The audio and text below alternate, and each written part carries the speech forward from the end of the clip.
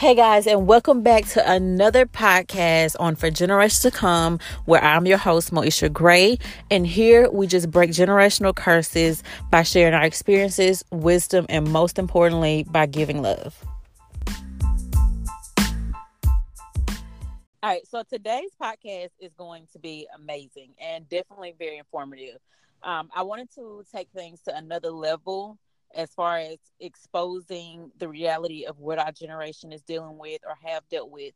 So today, I am really excited that Naja inboxed me. So making sure I'm saying your name right. It's Naja, correct?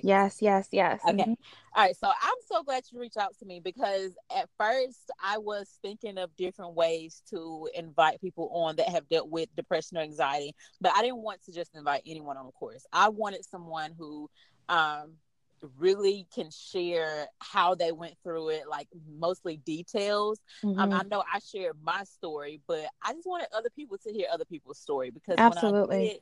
when I did a poll on my Insta story one day, I asked people, would it help if you heard someone else's story? And literally 100 people, 100% said yes. Mm-hmm. So the fact that you came and inboxed me and you share all these tools that you have, that just made me even more excited. So I'm just going to let you introduce yourself to everyone, and then you can go ahead and share your story if you want to. Thank you so much. Well, first of all, thank you for having me on. My name is Naja Alessi, and I am a mental health advocate, a writer, and the founder of the Diamond Supper Club, which is a community-based private events that we do for the community. And yeah, I shot Moesha a DM and let her know absolutely love what you're doing.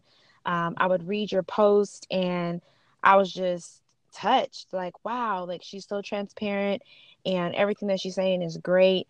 I want to see how we can work together. I think it's always important to build community and to be able to share your stories with one another because I think that that's how we grow. So I was like, yeah, let's do it. So I'm excited to be here and just kind of share a little bit about my story.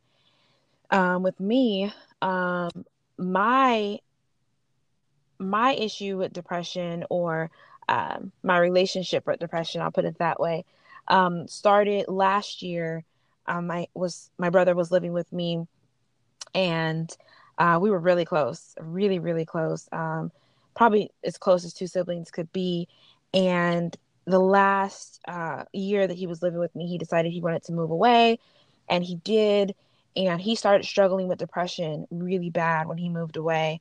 And he came back and stayed with me for a little while. And his depression was getting worse. And so I was seeing firsthand how sad and how sick he was, but I really couldn't identify it. I had really no idea exactly what it was. I thought he would snap out of it, which that's a common thing when you see a loved one going through something. You think, okay, they're going to snap out of it, they'll be fine. Um, and he didn't snap out of it. He ultimately ended up taking his own life. And it was devastating to me. And I tried to um, navigate through that the best way I knew how. But I'm growing up in a Black household, Yes. and with our household, it's kind of like just push through it. Just you'll be fine. You don't need to see anybody. You don't need to do anything. You'll be good. So I kind of just pushed through it the way I pushed through a lot of the trials that I had in my life. My life has not really ever been pain free. I was raped when I was a teenager. I had two very abusive relationships. I actually had an ex that committed suicide when I was 17 years old. So my life has not been absence of pain. So I was just learning to push through things. So when this happened with my brother, I said, okay, I'm going to push through it. This year is when all of the grief and pain caught up to me. And so in April of 2018, I started experiencing panic attacks, feeling like I was going to die, feeling like I was having a heart attack. It was really, really, really bad. I went to the emergency room and they couldn't figure out what was wrong with me. After the fourth visit to the emergency room, they finally said, we think you're having anxiety attacks. And I had no idea what that was. And I just remember the anxiety attacks getting so bad that it sent me into depression, because now I'm starting to believe that this is how I'm going to always be. Of course, when you're down, the enemy gets a foothold and he begins to start to tell you lies. You're going to end up just like your brother. Um, you're not going to make it out of this. And so I started to believe it. I really started to believe, oh my goodness, I'm going to end up just like my brother. Wow, this is what he was going through. And so I remember getting on the phone and calling Googling a phone number and just saying, okay, let me see if I can find someone to help me. I called the first number. They couldn't help me. I called the second number. They said to call this number. By the time I got to the fifth number, I was in tears. I remember sliding down the wall, sitting on the floor, and I was in tears.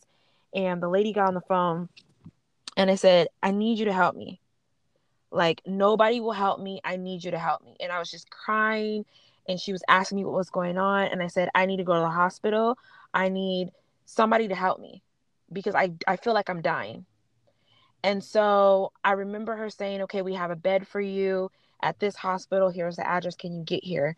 So I called one of my friends, told her I needed to go to the hospital. She met me down there. So I ended up checking myself into a psych hospital for 4 days. And that's where my journey with depression and anxiety kind of hit its highest point. Okay, so I know that we can backtrack just a little bit because I know you just told your story. So I want you to define depression in your words, because for me, and I'm glad you called me out on this, because for me, I recognize it as just being sad, because I know I went through a time. You were like, no, you went through a period or a form of depression. Yes. So want to really call it as it is, like you told me. So, to help someone else better understand it, what's the way that you can define depression? Absolutely. So when I got out of the hospital and God started working on me and giving me this vision for this Live in Light project to work on, to start helping other people get through depression and anxiety. I was filming kind of a promo video, and I had 4 people in the video. And one of the girls that was filming, I said, okay, now I need you to tell us on camera how depression has affected you. And she said, oh, no, no, no, no. I don't want to say that I'm depressed. I'm not depressed. I'm not dealing with depression. And I said, and this particular person I knew her, and I knew her story, and I knew the things that she had called me and told me. And I said, she has been dealing with depression. Why doesn't she want to say it? And so she refused to say the word depression on camera. And later on, I had a conversation with her one-on-one, and it dawned on me that her, and like you and a lot of other people, had no idea that there was a difference between clinical depression and depression. And so being depressed, you can just be in a very sad state. You can probably not want to get out of bed for maybe a day. You really don't want to be bothered. You're kind of downcast. Your mood is not really that good. And it may only last for a couple of days, maybe a week. That is depression, feeling extremely sad. Clinical depression is something that is very debilitating. And so they call it depressive disorder. When you go to like a psychiatrist, they will say that it's a massive depressive disorder. So if you are clinically depressed, that means that it is debilitating. You're no longer able to do the things that you normally do. You can't go to work. You're not around people. You're isolated. You're not eating. You're not sleeping. So there's a lot of components that go into being clinically depressed, to where you're having suicidal thoughts. Anxiety usually starts to kick in with that as well. So if you have been in a state of just being sad, really, really sad, if you've lost a loved one, if you've broke up with a boyfriend or a girlfriend, if you've lost your job, most of the time you have experienced some form of depression. Most every American has experienced some form of depression. It just may not be clinical depression. I think with this generation, the problem is the stigma that has been put on the words mental illness and depression makes it so bad. Like, we think mental illness, we think someone that's on the sidewalk, that's homeless, that's talking to themselves. Yes. And that's the vision that we have. You're not looking at all these celebrities that have committed suicide and have died based on their level of depression. They didn't look like depression. Depression looks like me. Depression can look like anybody, any one of your neighbors. You have, what was the actor's name? The comedian, Robin Williams. Oh, he yes. was making people laugh his whole life, and inside he was dying. And so depression doesn't have a face. It looks like everybody. And so that's the problem, especially with young people. They don't want to label it as what it is. The first step to being able to even overcome this is being able to be honest with yourself about what you're really going through. Okay, well, what about anxiety? Anxiety is a beast. I was talking to a therapist when I'm doing my research, and they said that the number one mental illness in 2018 right now today is anxiety. Everybody has some form of anxiety. Anxiety is really crazy because it really kind of rears its head as a physical problem. You can not be sleeping. You can have numbness and tingling in your limbs. You can feel like you're having a heart attack, where you're having pain in your chest, pain in your back. So it can go from being mild to you're just having, like, insomnia where you're not sleeping, all the way up to severe where you actually have to be hospitalized for it, which was what was happening to me back in April when I got hospitalized. It was, I would leave the house and I would get in the car and my heart would just start beating really, really fast. My limbs would get tingly and numb, and I would feel like I'm having a heart attack. And so a lot of times people will think that they're sick. Oh, like, I'm sick, I have a stomach ache, something's weird, something's off, and they'll get to the hospital and realize all of your vitals are good, all of your numbers and everything are good. It's really just anxiety. I'm so glad that you just confirmed that, because I definitely have had a hard time with, I wouldn't say saying it. I would say I mostly had a hard time with actually making sure that that is what I'm dealing with. Because I've definitely dealt with anxiety, and it was really bad at one point. Mm-hmm. But it was hard for me to say, oh, this is what I'm dealing with. Like, I was on Google and everything to make sure that, okay, this is what I'm dealing with before I go to the hospital. Mm-hmm. But yeah, so how did you manage it? Because I already told my story about it, but I know your way is definitely more transparent than mine and really good. So how did you manage depression and anxiety, or manage to come out of it? So for me, I've always been a fighter. When I was at the hospital, I I'm just going to be really, really direct. God. If I didn't have a relationship with God, I wouldn't have been able to get through it. And that's just point blank, period. And I know it's going to be different for everybody, but for me personally, if I did not have the relationship that I have with God, it would have went a completely different way, because my faith is what gave me hope to really push through and do the work. So when I was in the hospital, God gave me a sense of peace.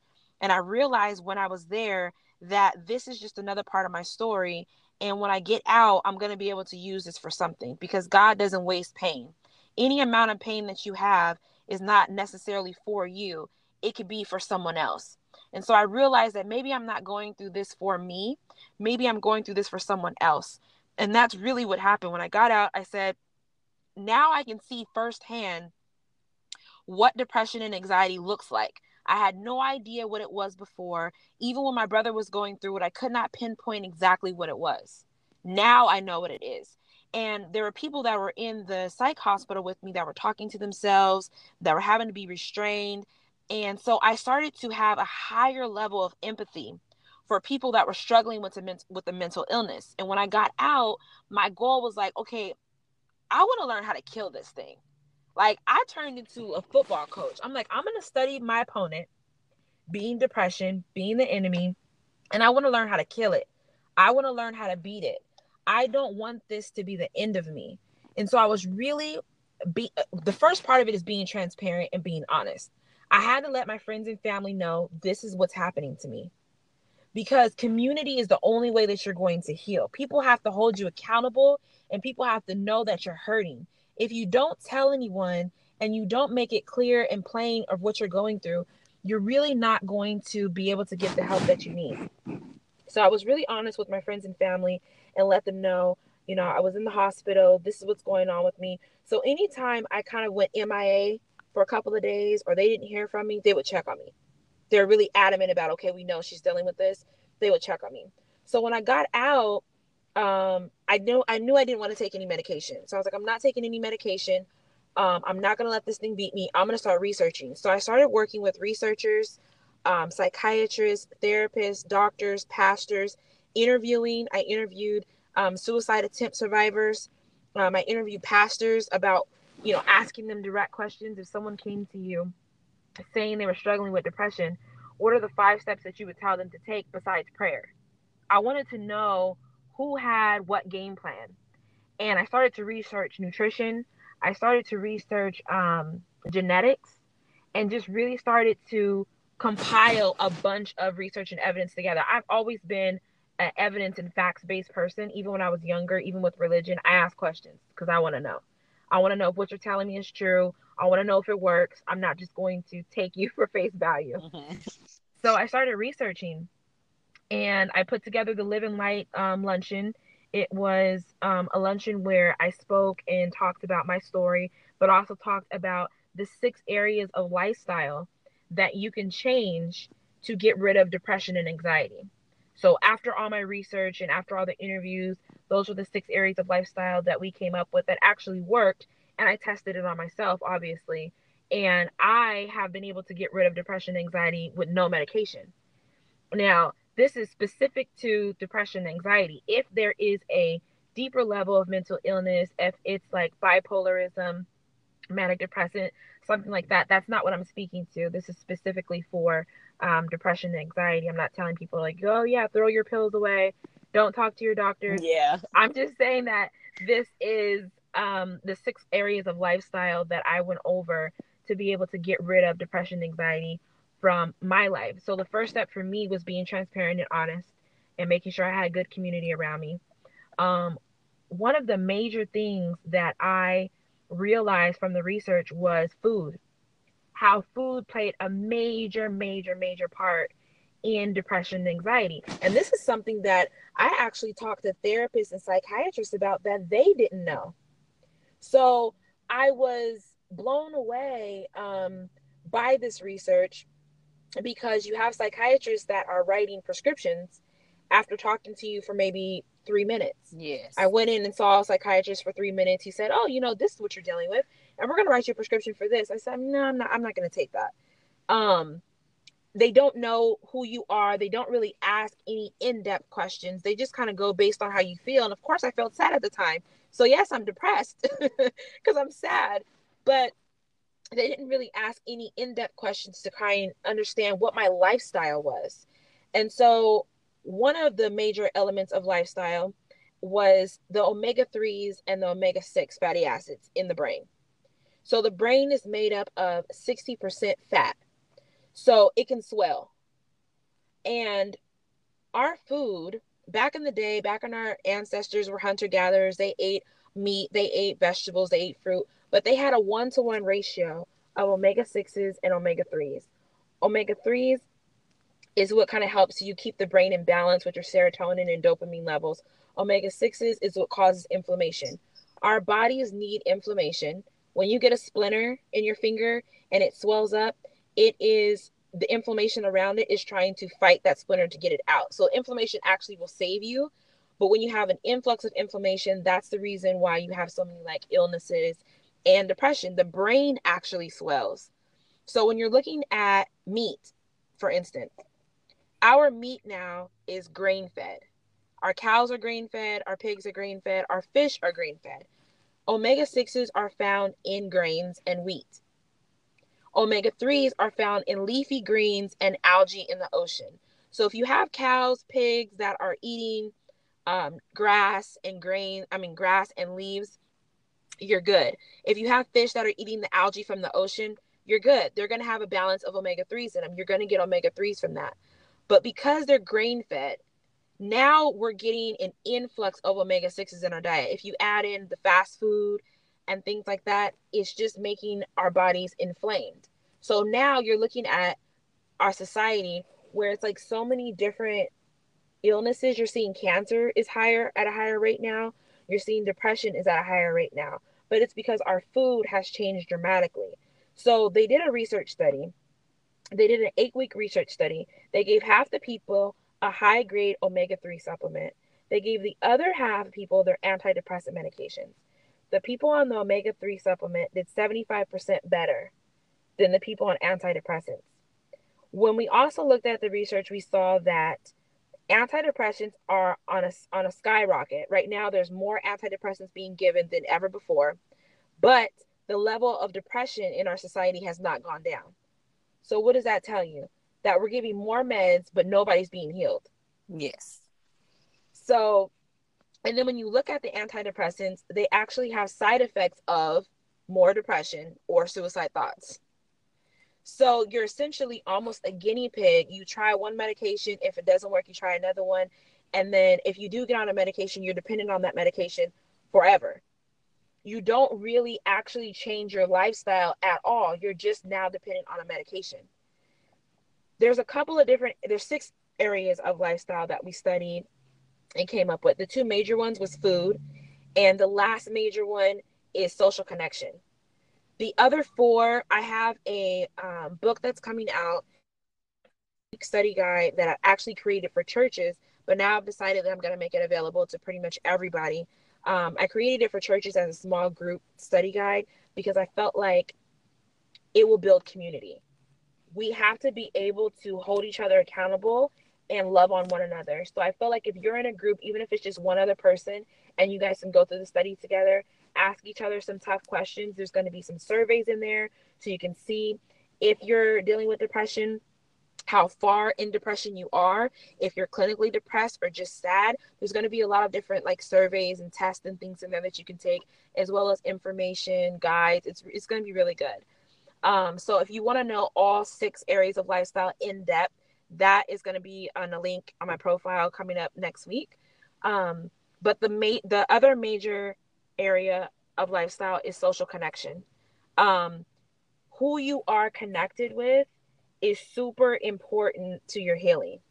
God created us for community. When he said that it's not good for man to be alone, he meant it. We help one another heal by telling our stories. I think pain recognizes pain. When you see somebody else that has dealt with the same pain as you, you automatically have a level of connection with that person. And so I really feel like being able to be connected to really good people in your circle that check on you, that are there for you, praying for you, that hold you accountable for your actions and the way that you're living, I think is really important to making sure that you heal from depression and anxiety. Okay, so I know that we live in a fast society generation where no one really likes to work for anything. We like to get things fast. If it doesn't get done quick, it's not getting done at all. So I want to know, how important was the work for you? Like, how important was actually doing the work towards your healing? Man, so important. When I started to really sit down and analyze what was going on, it took me 6 phone calls to finally get help. If I was on the verge of committing suicide, what if I would have stopped at phone call number 3? When I got into the psych hospital and I started to pay attention to how the psych hospital was ran, everything was counterproductive to people healing. When I got out of the psych hospital, the doctors and the psychiatrists were counterproductive to me healing. I realized that me healing was going to take me doing the work, that nobody else was going to be able to do the work for me. The doctors, the pills, the phone calls, none of it was going to be able to heal me. I was going to have to do the work.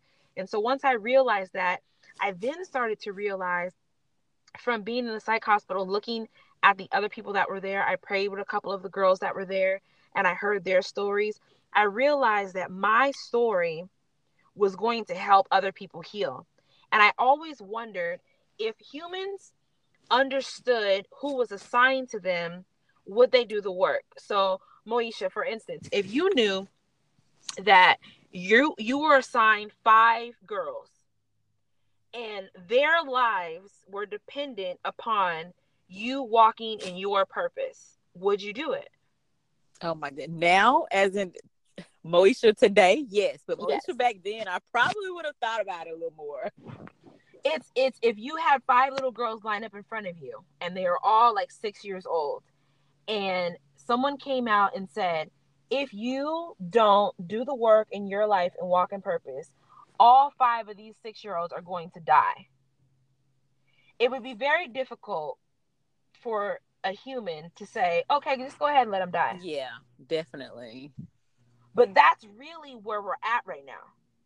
That's really where we're at right now, because God assigns certain people to us. Our pain is assigned to certain people for a reason. And so because I was able to be resilient enough to go through so much pain, God has assigned more people to me. And so when I realized that I have an assignment on my life that's not just dependent upon my life, but the people that are behind me, in front of me, on the side of me, I don't know what little girl is going to die if I don't walk in purpose with this story. I'm so glad you said that. That's so good. Yeah, and I'm telling you, if more people thought like that, you would be more inclined to do the work, because it's a selfish mentality to think, well, I don't care if I die. But what about your little sister? What about your little brother? What about your mom? Because one of the people that was working with me on this Live in Light project, he was struggling with fear and depression and anxiety, and it was his family was waiting on him to be the one to speak up and say something. And now their relationship is amazing, because they were literally waiting on him, the mom, his brother. So you really don't know who is assigned to you. And for me, that was important. That was enough for me to do the work. And so I was like, I'm not going to waste this pain. I'm going to do the work. I want to not only heal myself, but I want to be able to take this pain and help other people use it for purpose as well.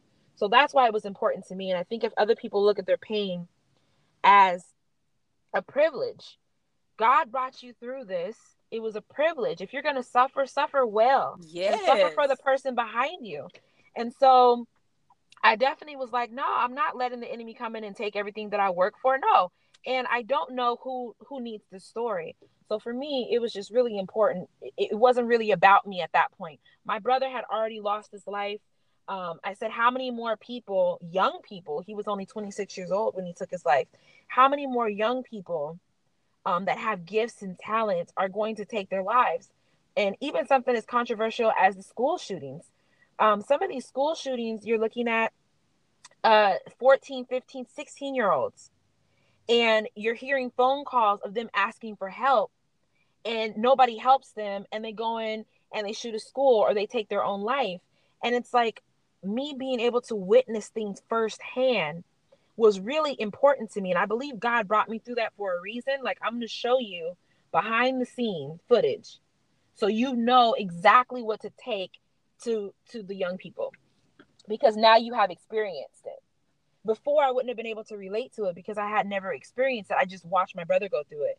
But because I personally experienced it, I understood that you have young people that are sick and hurting, and they have nowhere to go. If someone came to you and said, Moesha, I'm struggling with depression and anxiety really, really bad. Sometimes I have suicidal thoughts. Who should I call? We really don't have a game plan for when one of your loved ones comes and tells you that. Yes. There really is no, oh, you're struggling with depression. Okay, let me pray for you. Okay. And then what? Yes. And then, like, what are the steps do I need to take next? Right. And then what? What do you think I should do? You're my friend. I've known you for 10 years. I'm struggling with depression. I can't get out of bed. I don't want to be around. What do I do? When someone comes to you and asks you that, you gotta have tools. And I'm the reason why I'm so adamant about this is because I wasn't able to help my brother because I had no idea how to. And that's okay. There's a lot of people who have lost a loved one to suicide and they feel like they didn't do enough. And I want them to know that that's okay. Because most times people didn't know what to do.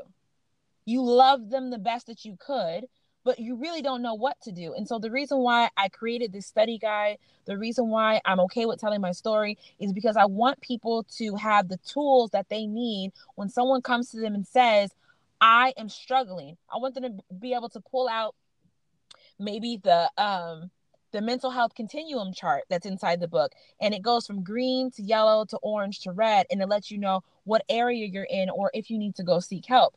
I put numbers in there of really, really good therapists that people can go see for cheap or free. I know that I tested out calling the suicide hotline and they weren't helpful. So I put the correct numbers in there for you to actually be able to get help, because again, it took me 6 phone calls for me to get help. But if I had given up on number 3, what would have happened?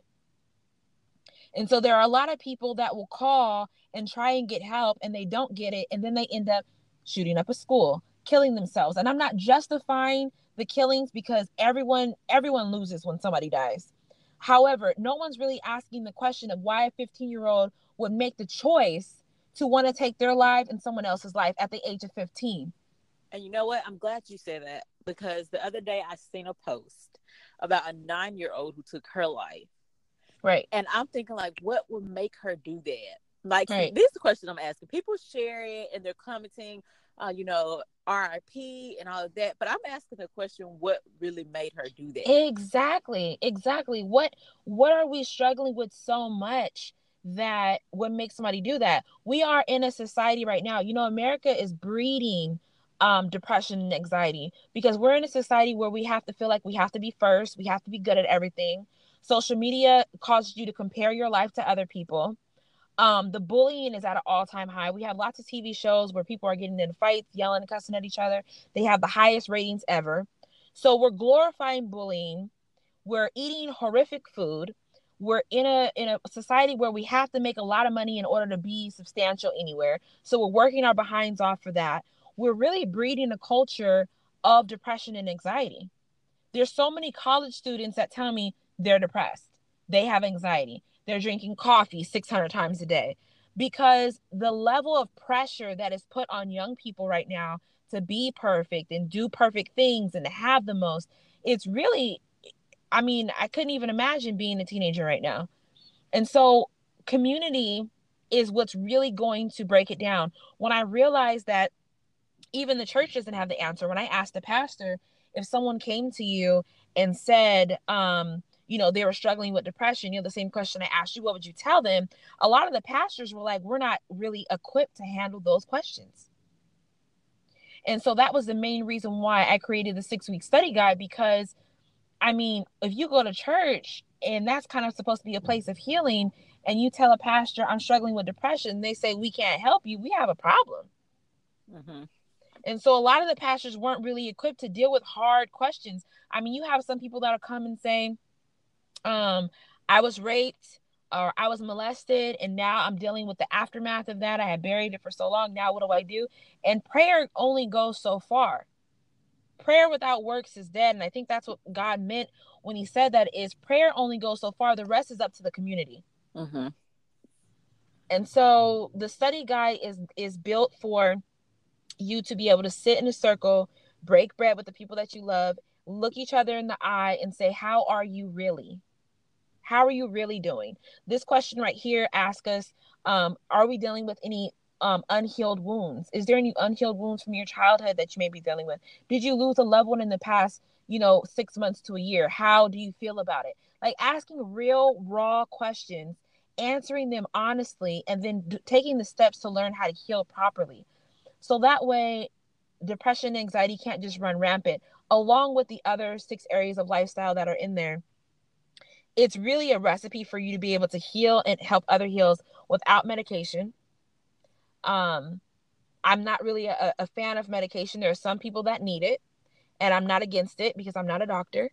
But this is just really so you can start to help each other to properly heal. Okay, so as we close, first of all, I want you to be able to let everyone know anything else that you think they should know. And then I want you to tell us, what do you hope that everyone or somebody especially can take from the booklet? So for me, I just want, really the basis for me, the goal for me is community, accountability, and healing. Yes. That's pretty much it for me. Building a community of people that hold each other accountable and say, how are you today? I want to meet with you face to face. I want to look at you in your eye. I'm not going to text you all day, but I want to be there. I want to be present. I want to be mindful. So a community of people that are accountable, that breeds healing. That is the goal and my mission in life for everything. That's what you're going to get from the book. I'm also coming out with a book next year that's going to be my personal testimony called Pain Not Wasted, on how I turn pain into purpose. I'm so ready.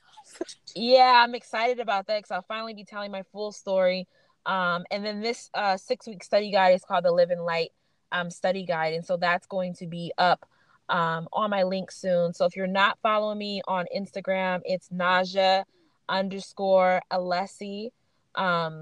And that link, you'll be able to kind of get everything from there. The website will be up there, and you'll be able to get this 6-week study guide. If churches want it, if families want it, whomever is available, it's going to be available to everybody. And so that's really my goal, is to make sure we're building a community of people that are just trying to help one another heal. Okay, before we close again, I want you to spell out your Instagram handle, because I mean, I put it in there, but everybody's going to be like pausing and trying to spell it. So okay, so Instagram handle is Naja, NAJAH ELES as in Sam, S as in Sam, IE. So Naja_Alessi. Okay. Do you have anything else? Because I'm listening. I've learned so much just from hearing you speak the other day we were on the phone, and I was just I feel like it opened so many other ears that I don't have. I don't even know how that even sounds, but it just brought a light to the situation, because I was like, yes, this is it. Because I don't know about anybody else, but I am so tired of scrolling down my Facebook or Instagram, and people are angry, they're sad, they're depressed, they have anxiety. And if you don't know or not, a lot of people are screaming out on social media about it. Absolutely. So Absolutely. they don't have any other obstacle, and then people just continue to scroll past them, and no one really takes it as serious until it's them. Right. So yeah, or their loved ones. Right.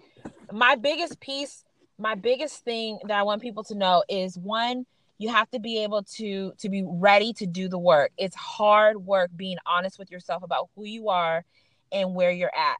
And a lot of the people that are honest with themselves, that are saying, I am depressed, I am at the point where I commit suicide, they want to know where they can go.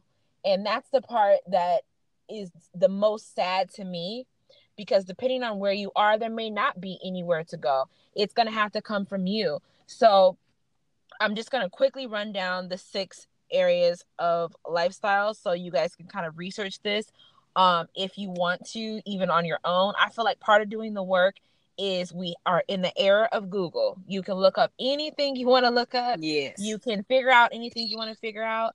And so you don't even have to take me at my word. Do the research yourself too. It's fun. You'll learn a lot about you.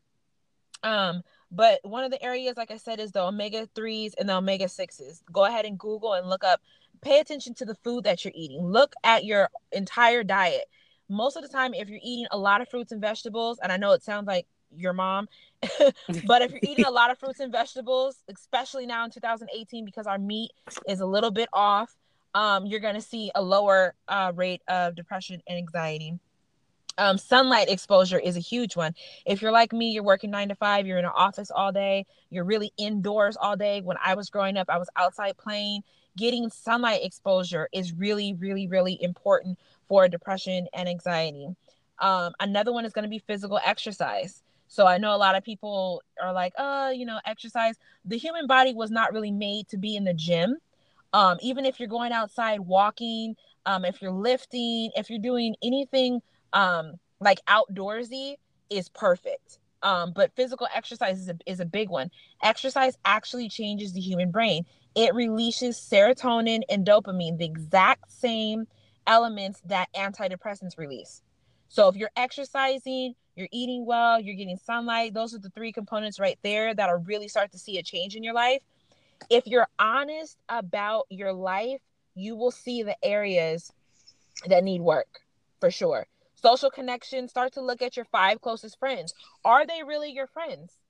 Or do you have a surface relationship, or can you go to them and really tell them what's going on with you? Can you have real, raw conversations with your friends without them judging you and them loving on you? Really pay attention to your social connections.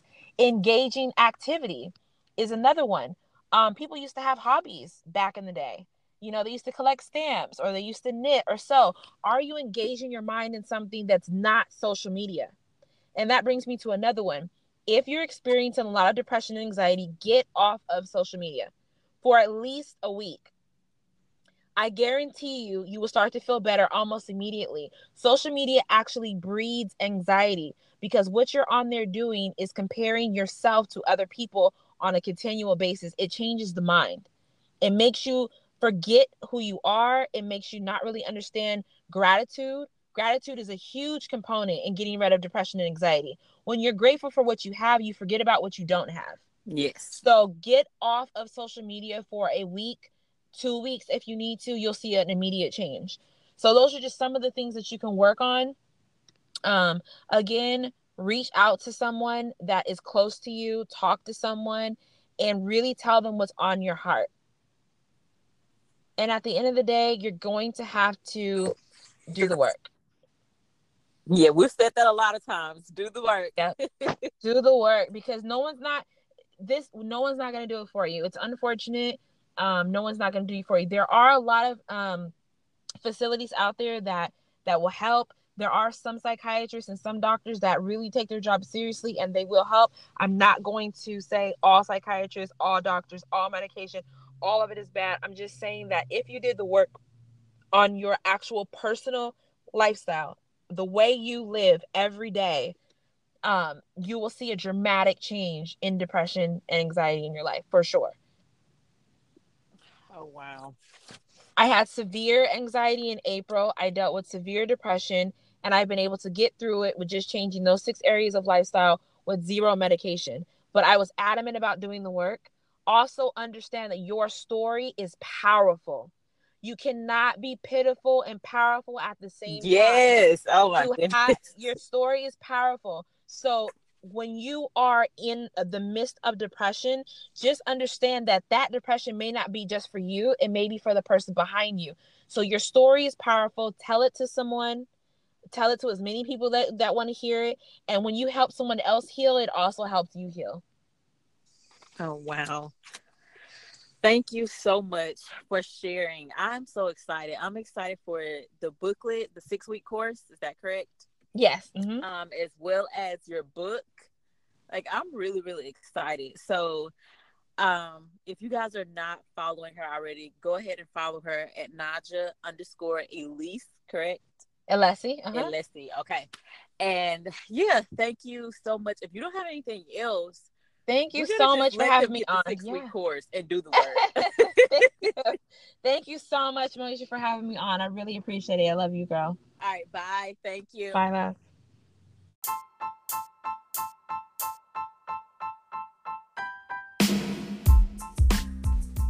All right. Thank you guys so much for listening to this podcast. I really, really, really hope that this has impacted someone or touched someone in some way to where they are ready to do the work. And I'm just so excited. I really appreciate Naja for inboxing me and sharing her tools and doing the research. And I'm just so grateful. So if you guys are not following her, please go follow her on Instagram at Naji_Elise. I'm trying to make sure I say it correctly. And don't forget to support this podcast so we can continue to make great content for you guys. Once again, we will see you guys, or talk to you guys rather, next week.